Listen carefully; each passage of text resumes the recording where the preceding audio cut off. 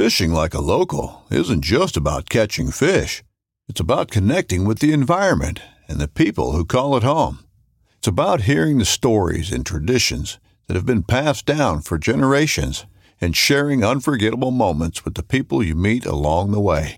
Fishing like a local is having an experience that stays with you forever. And with Fishing Booker, you can experience it too, no matter where you are. Discover your next adventure on Fishing Booker. This upcoming concert season will be all about the boots, and Tecovas is your stop for the best in Western style. Tecovas has seasonal and limited edition offerings this spring and summer, including men's and women's boots, apparel, hats, bags, and more. All Tecovas boots are made by hand in a time-honored tradition with timeless styles that are always on trend. And Tecovas has first wear comfort with little to no break-in period. It's hard to find this level of comfort paired with this level of style. Stop by your local Tecovas store, have a complimentary drink or two, that's WCB style, and shop new styles. The smell of fresh leather and friendly staff are at your service. Many stores even have leather custom branding to make your boots truly personalized. And with regular live music and events, there's no in-store experience like it. If you can't make it into a store, just visit tecovas.com. That's TECOVAS.com. They offer free shipping on all boots, as well as free returns and exchanges, and ship right to your door. Go to tecovas.com and find your new favorite pair of boots today.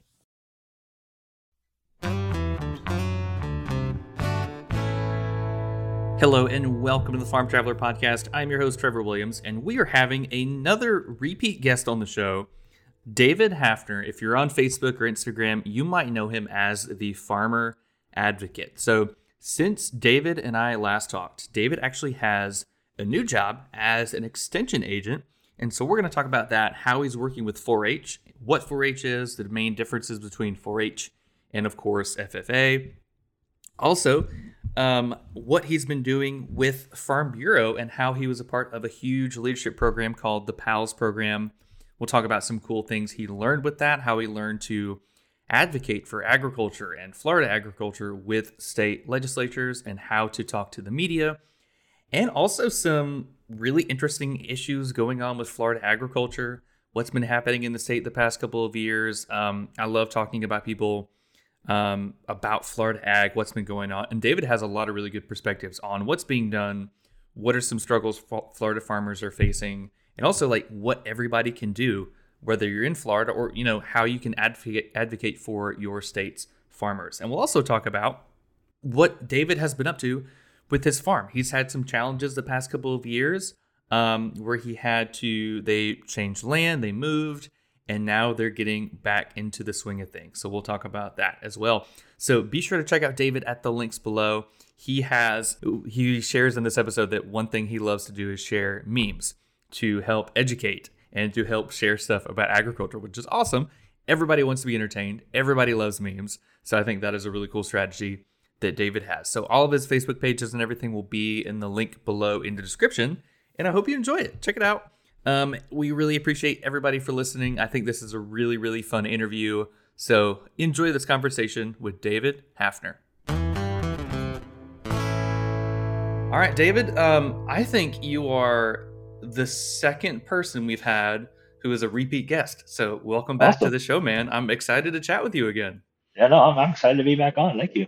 So you're pretty famous across Florida and also across Facebook. I mean, you've got the Farmer Advocate page. You're everywhere when it comes to Florida and agriculture. So like, how have you been? What have you been up to since our last interview, like a couple of years ago?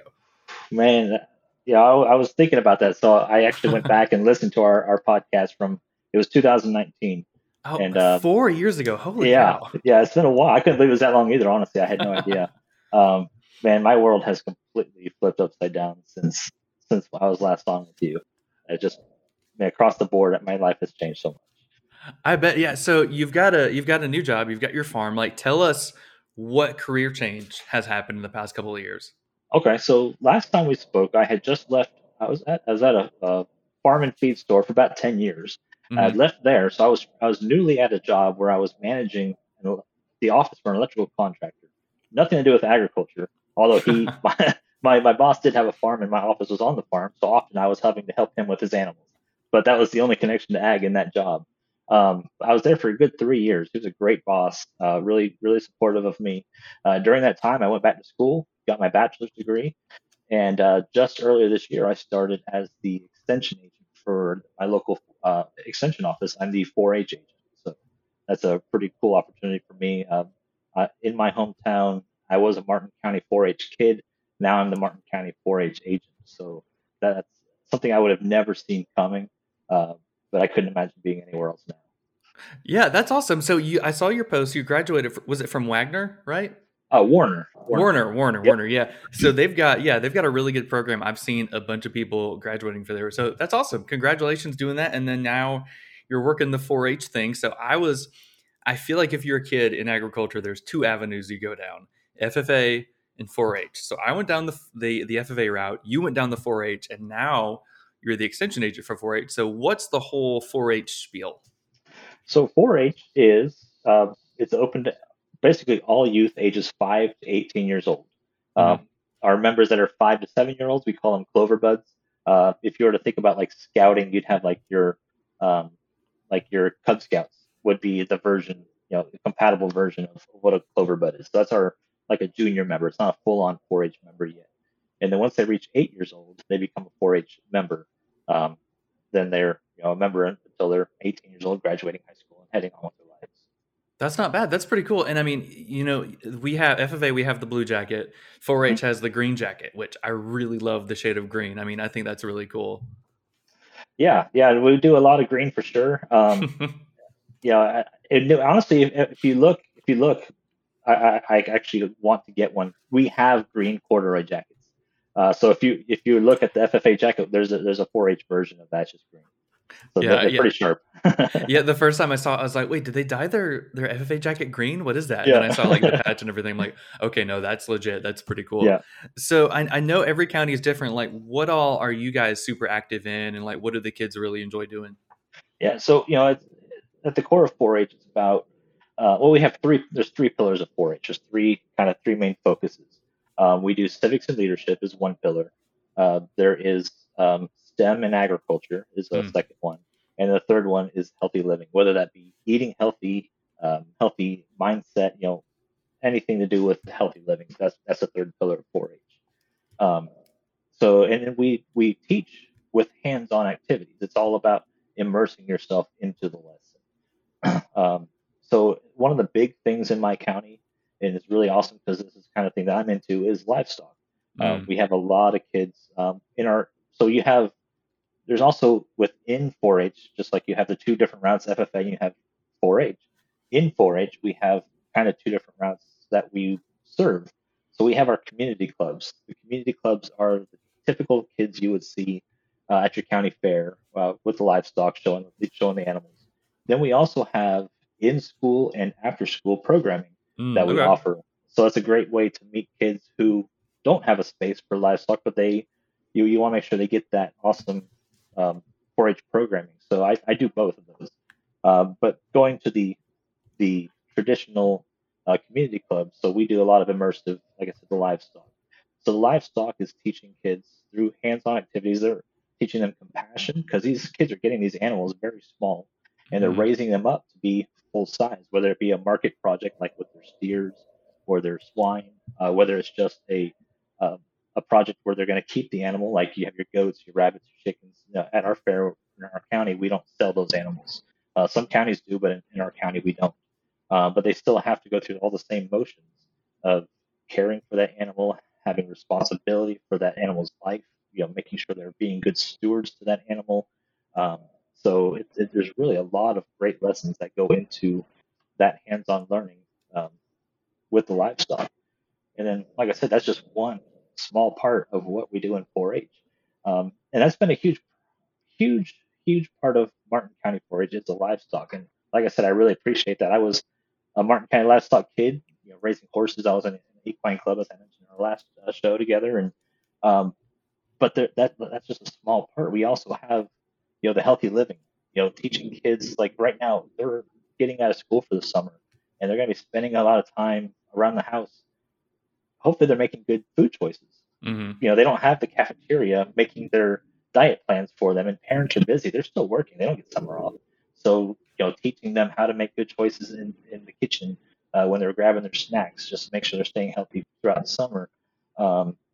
There is leadership. I took kids up to our state capitol about a month ago and met with all of our representatives, and I introduced them, but then I stood back and I wanted our kids to talk with the representatives and tell them what's going on in our communities. And those kids, they were a little shy at first, but they took right to it. They were thriving in it. By the third visit, we have 3 different representatives in our county up in Tallahassee. Mm-hmm. By the time we got to our third representative, our kids were questioning the representatives, which was really awesome to see. So you just it's all about creating the opportunities so they can thrive.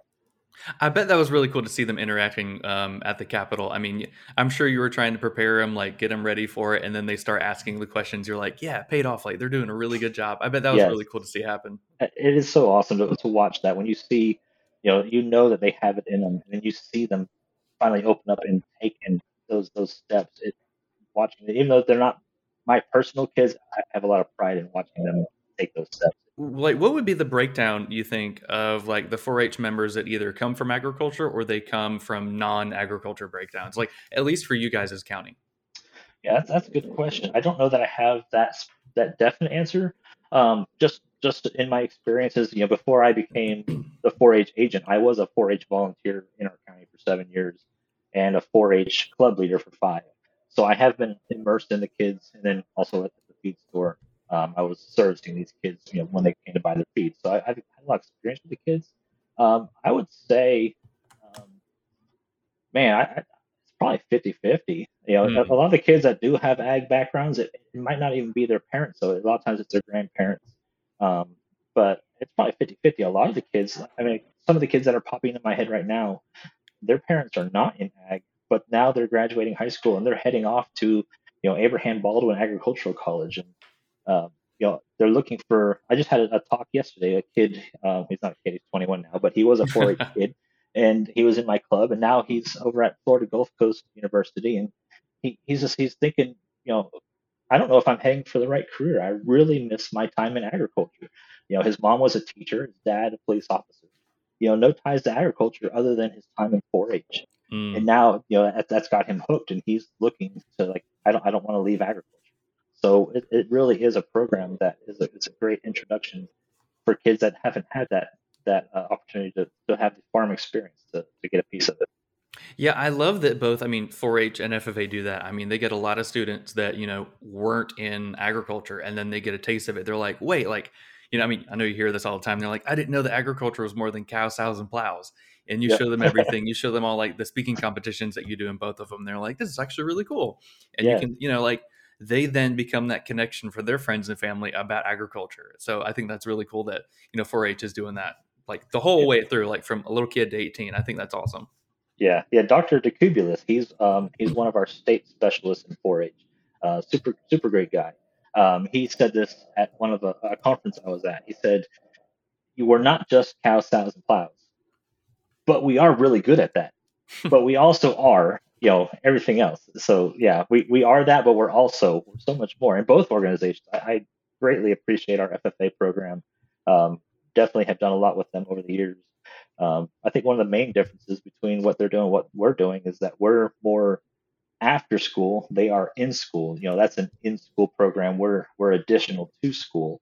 Also, the size is obviously we're a lot bigger nationally, but that's because FFA is going to be only high school and maybe some middle schools. Right. We're all age ranges. So they're going to be like 800,000 nationally. We're like 6.5 million nationally. So. Oh, wow. I didn't know that was so big. That's awesome. Yeah. 4-H is our nation's largest positive youth development organization. That's really cool. And yeah, like you're saying, like you're there for not just middle school and high school, but also like elementary school. And that's like a really big development area. Is it fun working with that age range? I've worked with middle schoolers, high schoolers, but not elementary schoolers. So like, how is that? It is a lot of fun, and that goes to the other half of what I teach, the in-school and after-school programming. So I go there to, so I am with the Martin County Extension, is also called the Cooperative Extension. And the cooperative comes in that we are a partnership between the state, the University of Florida in my case, and with the county. with Martin County Commissioners. So part of our agreement is that they help me with certain things and I help them with certain things. And one of the things I do is I teach after school programming in 3 of our Parks and Recs after school programs. Mm. And so those are kindergartners through fifth graders.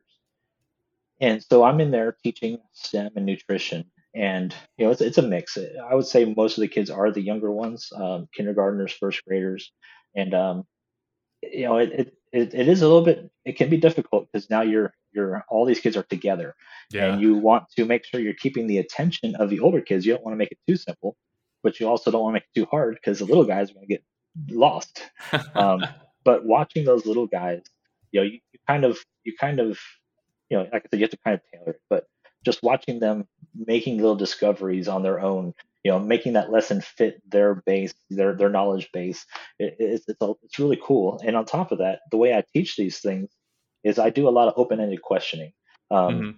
And I say, what do you think about this? And I try to make it very plain, just to pull whatever information I can out of them and see what they're really grasping.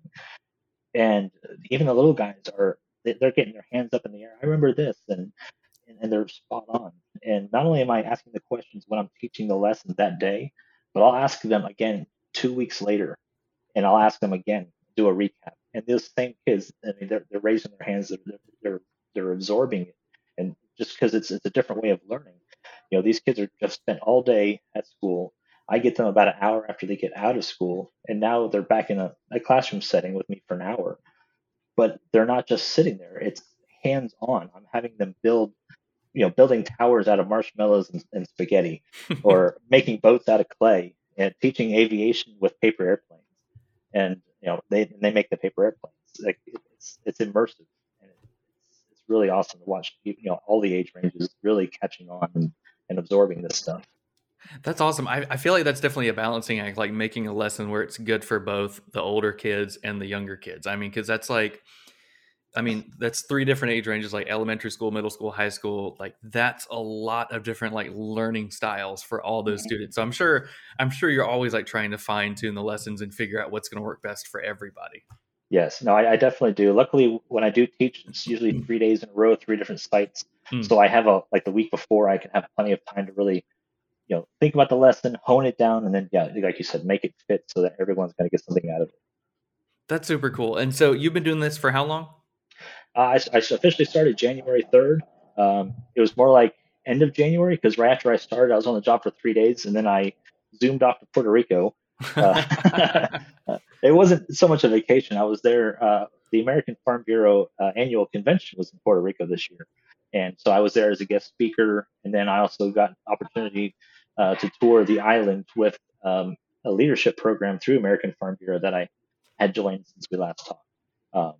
So that was a really cool opportunity to visit the largest dairy in Puerto Rico, and the Agriculture Research Center and the Bayer Crop Sciences Facility, and even got to jump in the very black water in the middle of the night and do a bioluminescence tour, which went against every fiber of my body. Being a Floridian, you don't go in the water at night, but I did it. Oh yeah, no, it's terrifying. It was so terrifying. It really was. A fish swam by me. I was like, "Yep, I'm out." I'm out. That was a gator. I know it was a gator or a shark. Like I'm out. Yeah. That's so cool. Yeah, you do a lot of traveling, and of course, with your Facebook page, you do a lot of really good stuff like promoting agriculture, promoting Florida agriculture. And so, what all have those experiences been like, especially like going around and doing some speaking engagements and just kind of sharing kind of the story about agriculture? Yeah, no, I've had a lot of great opportunities. Last time we talked, I had come off being a member of the Florida Young Farmers and Ranchers. Since then, I was on the American Farm Bureau Partners in Advocacy Leadership Program. Nice. Okay. So that was like elite level advocacy training. It was incredible. Really, really shaped me a lot. So it's a 2-year program through American Farm Bureau. Thanks to COVID, ours was 3. There you go. That's a plus. Yeah, it was pretty cool. So there's basically 5 different trips that you take. So the first step is you meet in New York City, and that is a media engagement. You learn all about doing radio interviews, TV interviews, that kind of stuff, newspapers. And you also, while you're in New York, you really learn about other cultures. You learn about other ways of living. We're all of us, we're all from farm rural communities, and then we're now in the big city and seeing how different it is and how they all, the grocery stores are small because they're only purchasing for like 1 or 2 days of food at a time. So their way of purchasing and their priorities for purchasing are so different than ours. So it was just a total immersive experience. And when I forgot to mention, so there's 10 of us in the program from all over the country, and we're selected. Each state can submit 2 applicants per state. So there's a potential of 100 applicants, and only the top 10 make it. So it really is an elite program to be selected. So we were the 10th class. The second get together was in Washington, D.C. That was then learning how to meet with your representatives. What was cool about that is that we didn't meet with our representatives, we met with their staff. There is so much value in meeting with the staff, and I'm really glad I got that lesson because sometimes you might not get along with your representative, like in my case. Yeah, there you go. But their staff, I get along great with them, and so many great opportunities have come because of the staff in that relationship that there's a lot of value in there. And when it comes down to it, when the discussions in the back room are happening, when the doors are closed in the office, and the representative's trying to decide how he's going to vote, it's the staff who was there advising him. So there was a lot of value in learning that lesson. So that was really cool. The third module, which we were on about a week out from going to when COVID hit and then we got shut down, was visiting Bear over in St. Louis, which would have been really awesome. We didn't get to do that, but we had the opportunity to go to the one in Puerto Rico.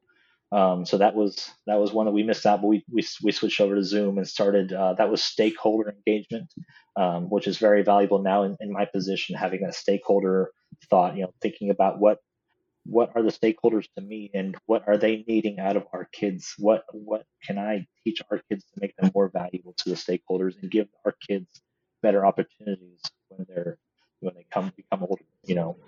So that was a great lesson to learn. And then the fourth module is an international trip.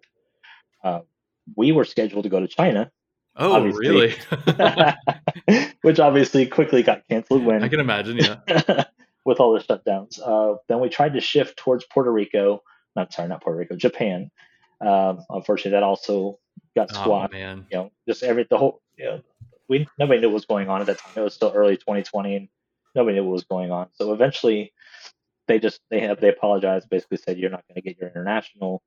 And then the final is the graduation, which is at the annual Young Farmers and Ranchers Conference held by American Farm Bureau. So it was such a great opportunity to not only gain this knowledge that they're giving us, but you spend so much time with these other 9 farmers, really getting to know each other and learning about agriculture across the country and how their farmers do grow same crops across the country, but in such different ways. There's such a diversity to agriculture. Just looking at Florida itself, there's farmers growing potatoes in South Florida, like down in Clewiston, and there's farmers growing potatoes up north, closer to Jacksonville. But they're growing them in completely different ways because they have completely different soils, they have completely different climates. On social media, especially, because that's the easiest way to communicate. You'll see people saying, "That's not how you do that." Well, yeah, it is where they are. They're in a completely different place than you are, so they can't do it the way you're doing it. So, learning from these people and learning from the program was really awesome. I've used a lot of the things that we've done since then in getting calls from reporters saying, "Hey, I need you in 2 hours." Before that PAL program, I'd have been like, "Ghost, I don't exist. You're not going to get me. Oh, yeah. I'm too shy. You're not. I can't do that."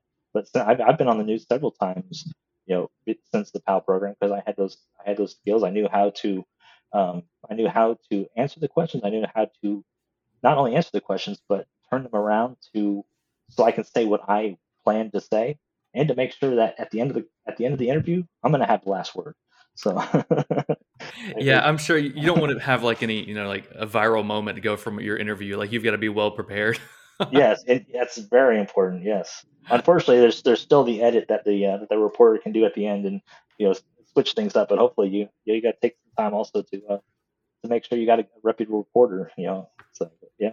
That's true. And so going back a little bit, like, what's it like working with like legislatures? Like when you want to like get some sort of law, get them to recognize it or make some big change? Because I know, for example, in Florida, there's been a lot of discussion over like water quality and like how that impacts all of us, how that impacts farmers. Like, what advice do you have for anybody that might want to contact their legislature and try to, fix something in their state? I, I would say you start early. You got to start Mhm. very early, and build relationships with your representatives. Get to know them when they're running for office. Um, I've been very lucky. Almost every time I pick a candidate that I think is going to be somebody I want to support, they get elected. Nice. So I'm usually on very early with that. It's not often I don't pick the right one, but don't stop with just the one you think is going to be picked. Get to know them all, because at least a little bit. That way, you're recognizable to them. Um, and don't just go with the party that you are. Like, Yeah. you're a Republican, don't just talk to the Republican representatives. Talk to the Democrat representatives. It's they're going to represent everybody, no matter what letters next to their name. So make sure you're hitting both sides of the aisle, and then build meaningful relationships with them. Like, don't just use them. They're still people. They're people just like you and me. They have job to do. Not only are they representing us in our Congress and in the Senate or in your state house or even your county commission, but they also have a job back at home more than likely too. So they're people just like us. Just take the time, get to know them. That way, when it comes time that there's an issue that's important to you, you have those contacts, you have that relationship base already there, and you can reach out. And you're not just some stranger at that point trying to get your word in. You have a foothold that you can actually get a meeting, and what you say actually matters, has value to it, because they know that you're a reputable person, that you're a real person. So just getting started early, there's a lot of value in that, and then and be consistent. You know, don't just reach out to them when you need something. Check on them and ask them, hey, is there anything that you have coming up that you need help with? Mm. Just giving that ask. If it's something that aligns with what you believe in, jump on and help them. During election season, just waving a sign can mean a lot. So it's hard, especially after COVID. Getting volunteers is so hard. So being willing to be one of those volunteers, it goes a long way. I can imagine. And you said something that I didn't think people could say in 2023, and that's, if you're a Democrat, look for the Republicans. If you're a Republican, look for the Democrats. Like, Yep. I feel like it's so weird that that's so foreign to so many people. They're like, nope, I'm Republican. I'm not looking for a Democrat at all. Like, I'm not even going to entertain the idea. But like, it doesn't matter what political party you're on. You can have good ideas. Like, we need to look at all the Yes. political parties. We've got to get past that bias, which Yeah. I think that's a very good point that you brought up. Yeah, there's a state representative, Representative Chambliss. I hope I said that right, but he's down in Miami, a state representative in Florida, and he's just a good old farm boy, and that's what he calls himself. I believe he's either from Mississippi. I think he's from Mississippi, either that or Louisiana, but just a good old farm boy, and he votes for agriculture. Mm-hmm. He's a Democrat, but you know what? Him and me have the same goals. We want to support our farmers. So I'm gonna talk to him when I go to DC. When I go to Tallahassee, I'm gonna find him. I'm gonna shake his hand. I'm gonna say thank you for what you're doing for the farmers. Yeah, there you go. It's okay to disagree on certain topics, because I guarantee you we can all still find common ground on like whatever that is, agriculture, not agriculture. Right. So I think those are all some very, very good points that I think we especially need in 2023, which is always interesting. Yes, yeah, we definitely need more getting back to the middle, realizing that we're all humans on this earth. We can disagree and not have to hate each other. We can get along. we can get along, and key fact, we have to get along. We do. So, I mean, I mentioned about all the stuff going on in Florida. I mean, like, what other issues, like you have like your finger on the pulse of all things Florida agriculture. Like, what are some other issues going on in the state that people might not be aware of? I think the two biggest ones in my mind, and they have been problems for a while, is one is development. That's always been a big problem for ag. Unfortunately, when a farm gets to the point where there's not the next generation to take it over, and it's going to be developed, the farmer has to sell it. The farmer has to retire at some point. So if nobody's going to buy it out and continue farming, he's going to sell it. What's going to happen is that a development's going to buy it, and it's going to be developed. I mean, Yep. It's unfortunate, but the farmer has to have a way to retire at some point. So as much as I don't want to see that land developed, the farmer has a right to retire at some point. He's worked a lot of hours. It's his turn. So development is definitely an issue. It's an issue for a lot of things. It's not just an issue for agriculture. It's an issue for the environment, for water quality, for wildlife. Carlton Ward has his awesome documentary out, The Path of the Panther, that's talking about how our wildlife corridors are getting cut off, and these endangered species are going, going extinct because they're getting hit by cars because they have nowhere to go. Um, so last I heard, we had over 1,000 people moving to Florida a day. I don't know if that number's changed. I think it's about a year ago since I heard that number. So that's huge. So that's one big issue is losing land for farming.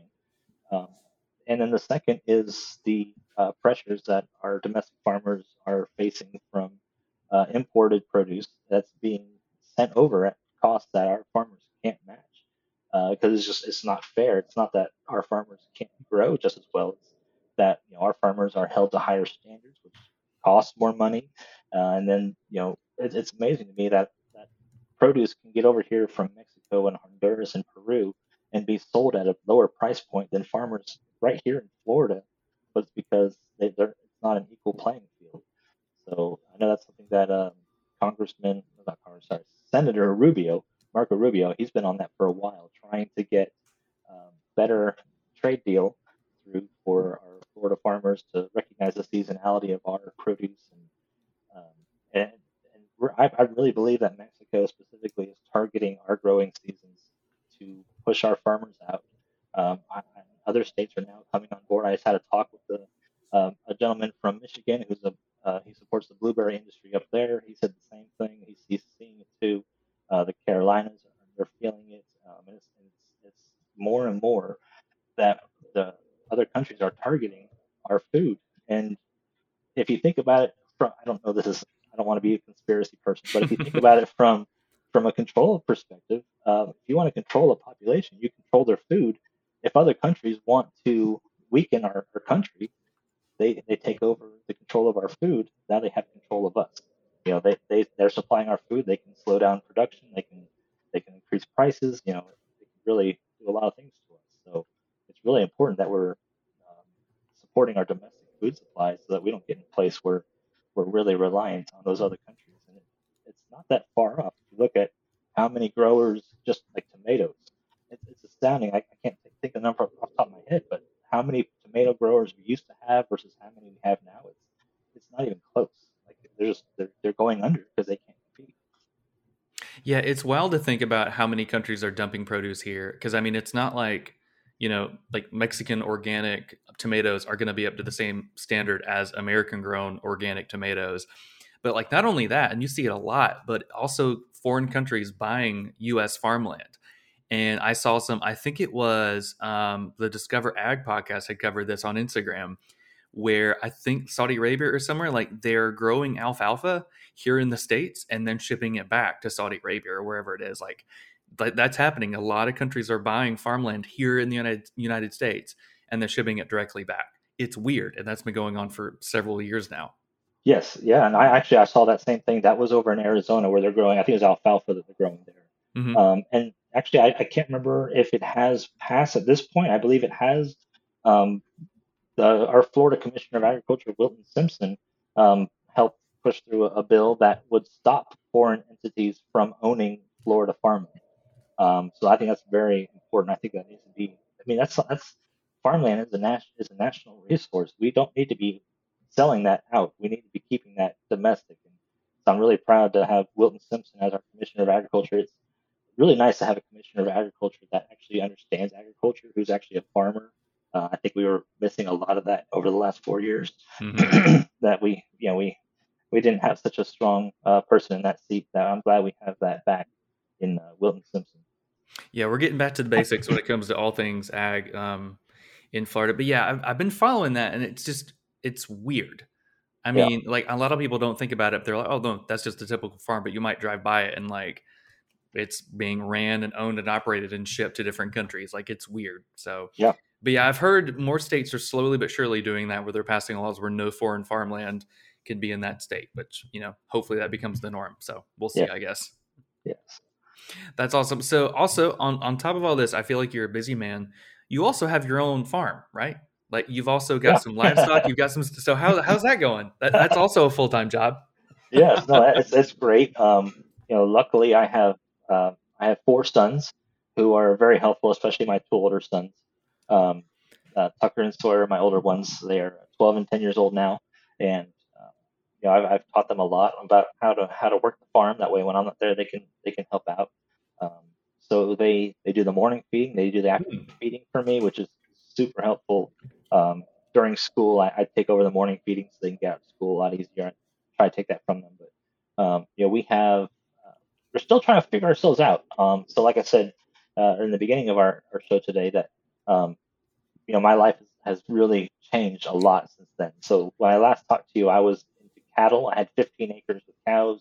I was also developing my own, hopefully, line of chickens at that time. I was, I had a lot of dreams to grow produce. Um, so after we had that show, just a few months later, I owned 5 acres. I leased the 10 acres next to me at that time. A few months later, I got a call from my landlord. He said, "We're not going to renew your lease. We're selling the property in 2 weeks. You need to get your animals off of it." Oh shoot! And yeah, I had a 2 week notice. That was in the beginning of 2020.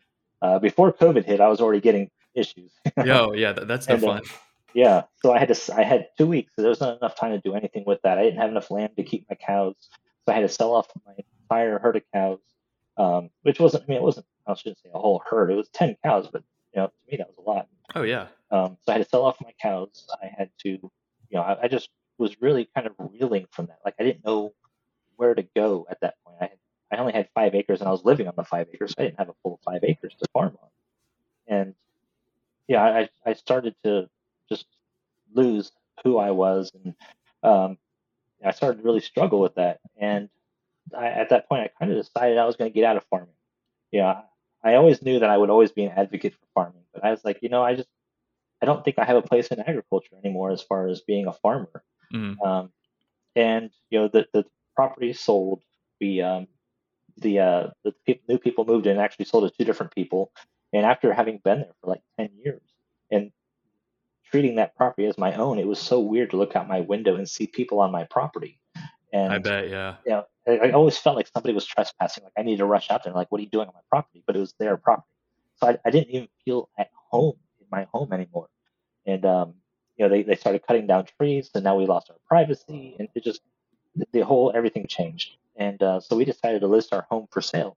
We didn't know where we're going to go, what we are going to do. We're almost out of basically barely farming at that point.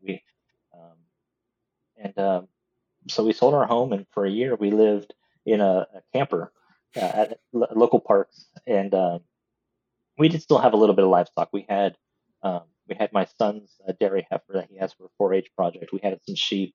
And I think that was it. That's all we had left. We sold everything else off, and ended up going in with my in-laws, and we bought a property, and we're back on a property now. We have a little over 6 acres, and we started to rebuild and get back into the farming. We gave our kids a choice.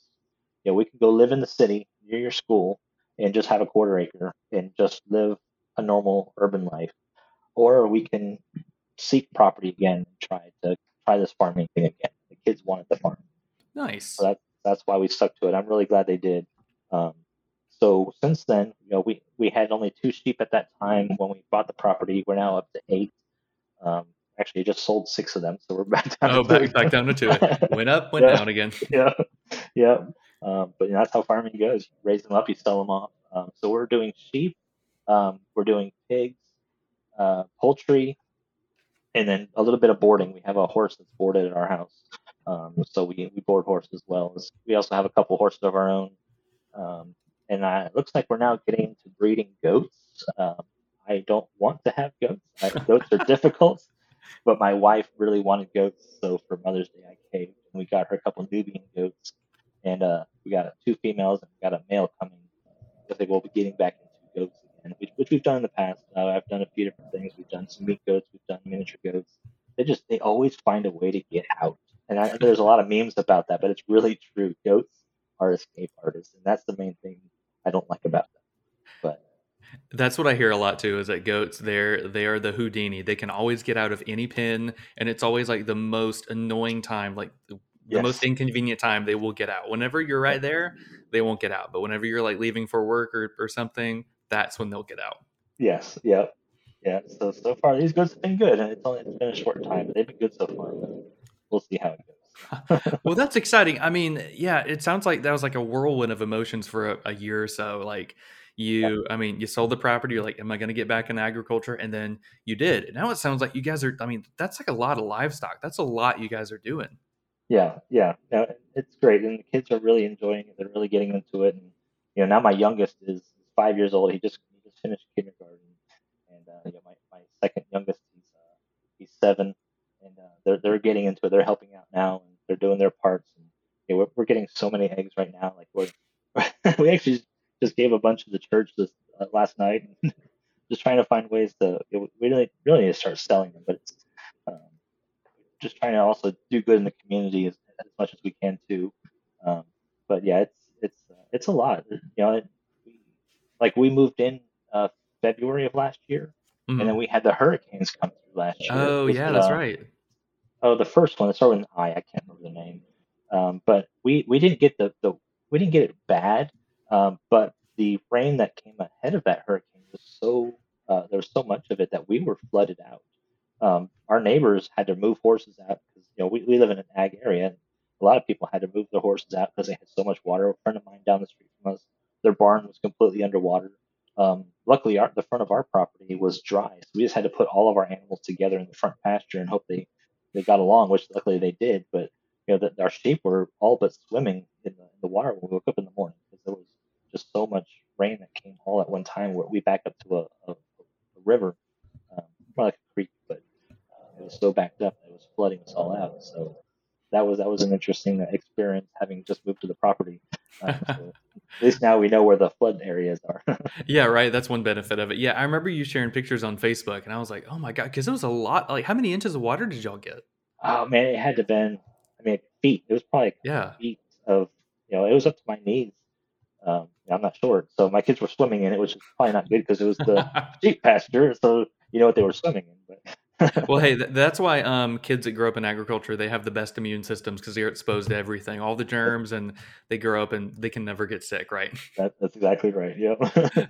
So, have there been like a lot of really, because you're trying to involve your kids a lot on it, have there been like a lot of really good, like teachable moments between them and farming and about life? Like, I'm sure there's been a lot of really good moments like that.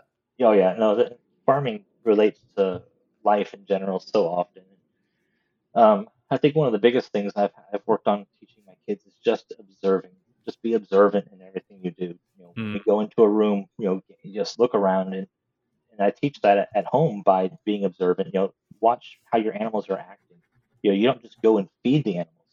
You drop the feed, and the whole time you're watching your animals. Did they go right to the feed, or did they hesitate? If they hesitate, they might be sick.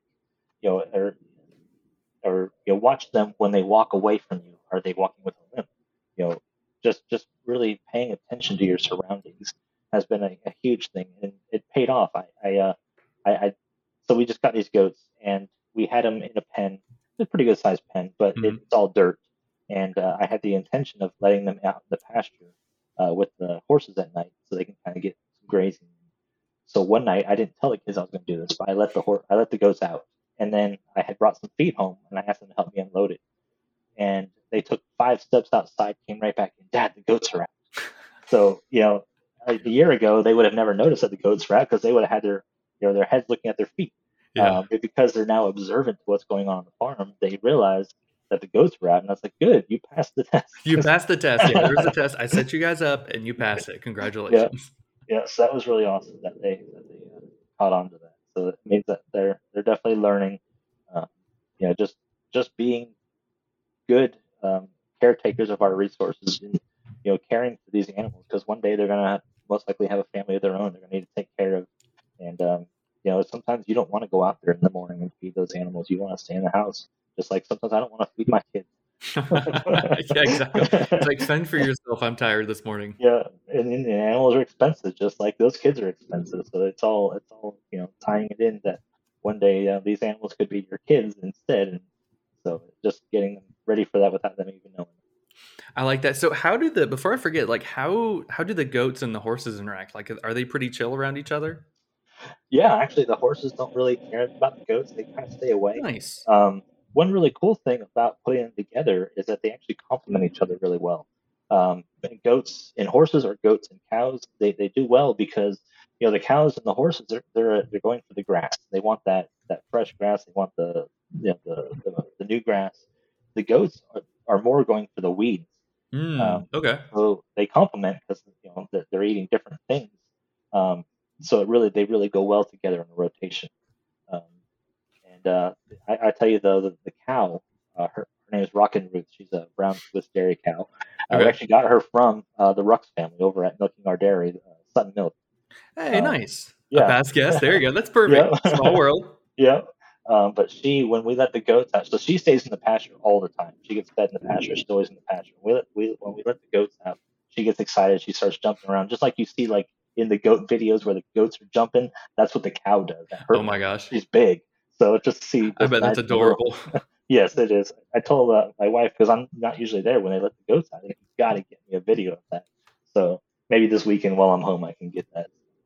Yeah, there you go. We'll share it on Facebook, and I'm sure you'll share it. That'll be super fun. Yeah, I've seen videos that on social media of like cows running around and jumping when they get like a big old ball to play around with. Like, It's funny. They start acting like just a really big dog. Like they just want to play, but often they don't know how big they are, and they can easily knock you down. Oh yeah, and I thought about that too, about getting that ball, because I bet she would play with that, and that would be a lot of fun.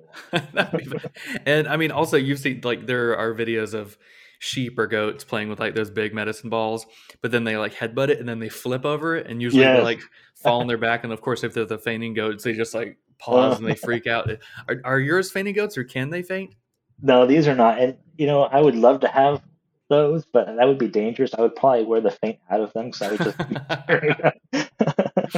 That's true. Yeah, we eventually want to get some animals, and my wife really wants fainting goats. I think it would be super fun. But yeah, I'm wondering how that would be like long-term health-wise for him if you're scaring him every day. Like, I feel like if you have them and you have people come over, you got to show them that they faint, and the goats are like, okay, here we go again. Let me faint. Yeah. Oh, here he comes. That would be so funny. So yeah, like we mentioned before, you're super active on Facebook. You're the farmer advocate. Like, I mean, you love sharing like all the sorts of information, of course, funny memes and pictures of agriculture on Facebook. I think it's super fun. Yeah, thanks. Yeah, I started. So okay, here's a couple things. One is that farmer advocate. So last time we talked, I was Farmer Adventures, because I was a farmer.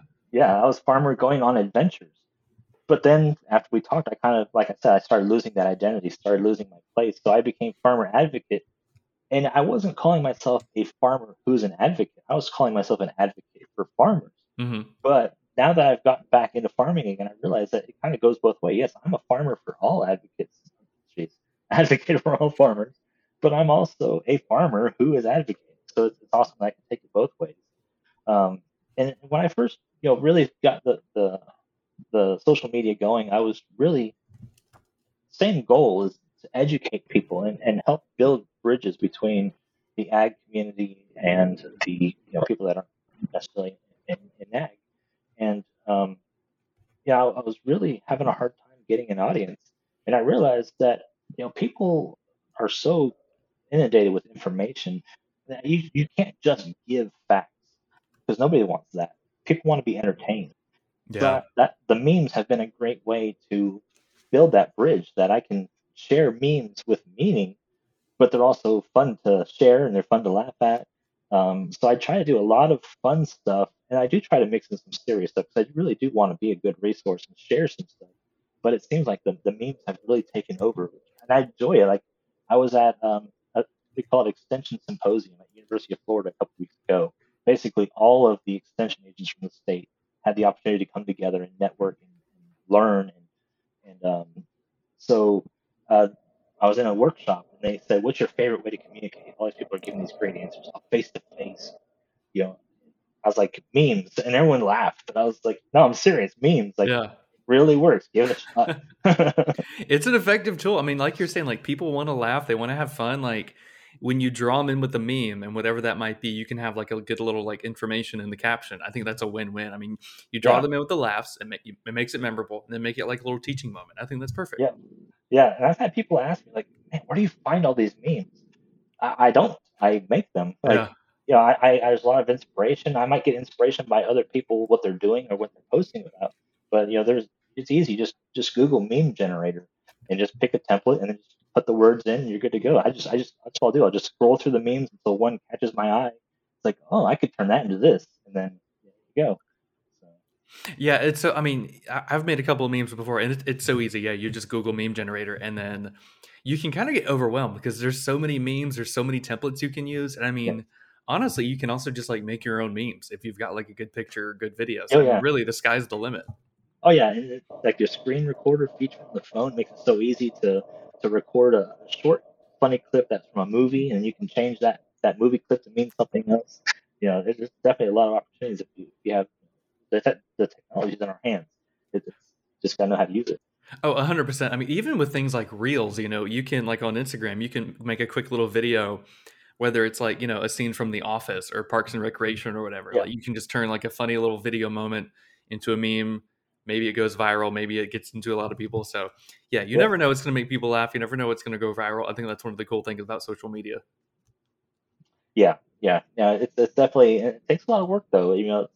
I think a lot of people get discouraged. I've seen a lot of great, some people with some great potential to be great at just sharing these stories, but it's so easy to get burned out because you don't feel like you're getting the attention that you need, to make it worth it. But I think and I sometimes feel that, like I feel like I don't want to do this anymore. I get down on it, like, but then I realize that I'm reaching 200,000 people a month just by making memes. Like this is it's important that people get connected with agriculture, and I've had people tell me that they've gotten better connected because of the stuff I'm doing. And I could tell you, as awesome as it is to see one of my posts getting likes and likes and likes and likes and getting shared all over it, I mean, that really is awesome. But if I'm reaching one person in a meaningful way, that's what I'm here for. As much as I want those likes, I know they're going to build my account and help me reach more people. If I can just reach that one person, I'm good with that.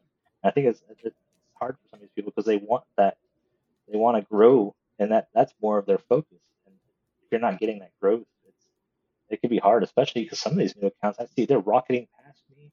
They're getting 10,000, 15,000, and they've only been going at it for a year. Well, that's because they're better than me. That's all. Or they're more entertaining, or maybe they had that one post that really went well and it got them a lot of followers. But it's not. You gotta have that mindset that you're just here because you want to do good, and get a lot of good out of it. Yeah, man, I feel the exact same way. I mean, because you work so hard on making content like podcasts, memes, whatever it is, and then you're like, man, like these people are getting more views or more downloads or more interaction, and you're like, you know what, like as long as one person is listening, like I think that's fine. Like I remember, and I'll tell you this story. I was a little bit down because our downloads had gone down, and then you shared a post of you listening to the Field Rose episode, and you're like, I literally got to the location and the episode wasn't over, so I just stopped at my truck. I was like, you know what? That's why I'm podcasting. Like, I think that's awesome. So I was like, thank you very much, David, for sharing that story. Because I mean, you never know like what podcast, what meme is going to impact somebody. And like you said, like if it's one person, that's a job well done. Like it doesn't have to be a million people. Like one person, totally good. Yeah. And that was a good one. I did enjoy that with Randy. Was it Randy? It was Jim. I need to have Randy on. Randy's salty that he wasn't on the show, so I had Jim on. I felt like Jim would be a safe bet instead of Randy. Yeah, that's probably a good call. Yeah, that was great. I was going to UF for some training, and I was like, I'm just going to sit in the parking lot until this is over. I can't get out now. There you go. Yes, yeah, that was a super fun one. Yeah, he's in. I forgot that he was in Malone, so he's like maybe an hour and a half from me. So I'm going to try to go visit him maybe one day. That'd be super fun. Or maybe go visit Randy. That'd be kind of crazy driving the tractor with Randy. That'd be fun. Run into a few telephone poles. And if you do go visit the Malone FFA chapter. That is an awesome group of kids right there. I had a chance to meet them at the FFA convention last year. That was a great group of kids right there. Yes. So Miss Barber is amazing. So when I ran for state office, I actually ran against a kid. His name was Cody from Malone. And then I won. And then throughout the whole year, like Miss Barber and I got so close. Like she's so cool. because like I'm a Florida State fan that also went to UF, and she was a Florida State fan that taught agriculture. And I don't think she went to UF, but we called each other nobody. So it was so fun. Like, yeah, Malone's awesome. They're a really, really good program. I mean, obviously, ag teachers are awesome. 4-H extension people, awesome. We're a good group of people. Yes, no doubt. Well, David, man, this has been awesome catching up, seeing what all you're doing. If people, obviously you're on Facebook, if people want to follow you, see what you're doing, where can they go? I mean, the easiest way to find me is just go to my website. It's farmeradvocate.com. All my social links will be there. A little bit about me is on there. I do need to update it a little bit, but it's all on there if you want to check out all the podcasts I've been on. Article. I do write local articles. A lot of the times they are about agriculture. So yeah, farmeradvocate.com. That's just the easiest way to find me. Nice. Well, we'll link all that below. Well, David, thanks so much for being on. We'll have to touch base, not in another 4 years. We'll touch base a lot quicker than that. That sounds good. Hey, maybe next time I'll have a podcast. I'll have you on. Hey, you never know. That's always fun. We always need more ag podcasts, so that would be a blast. I think you'd be a great one. I appreciate it.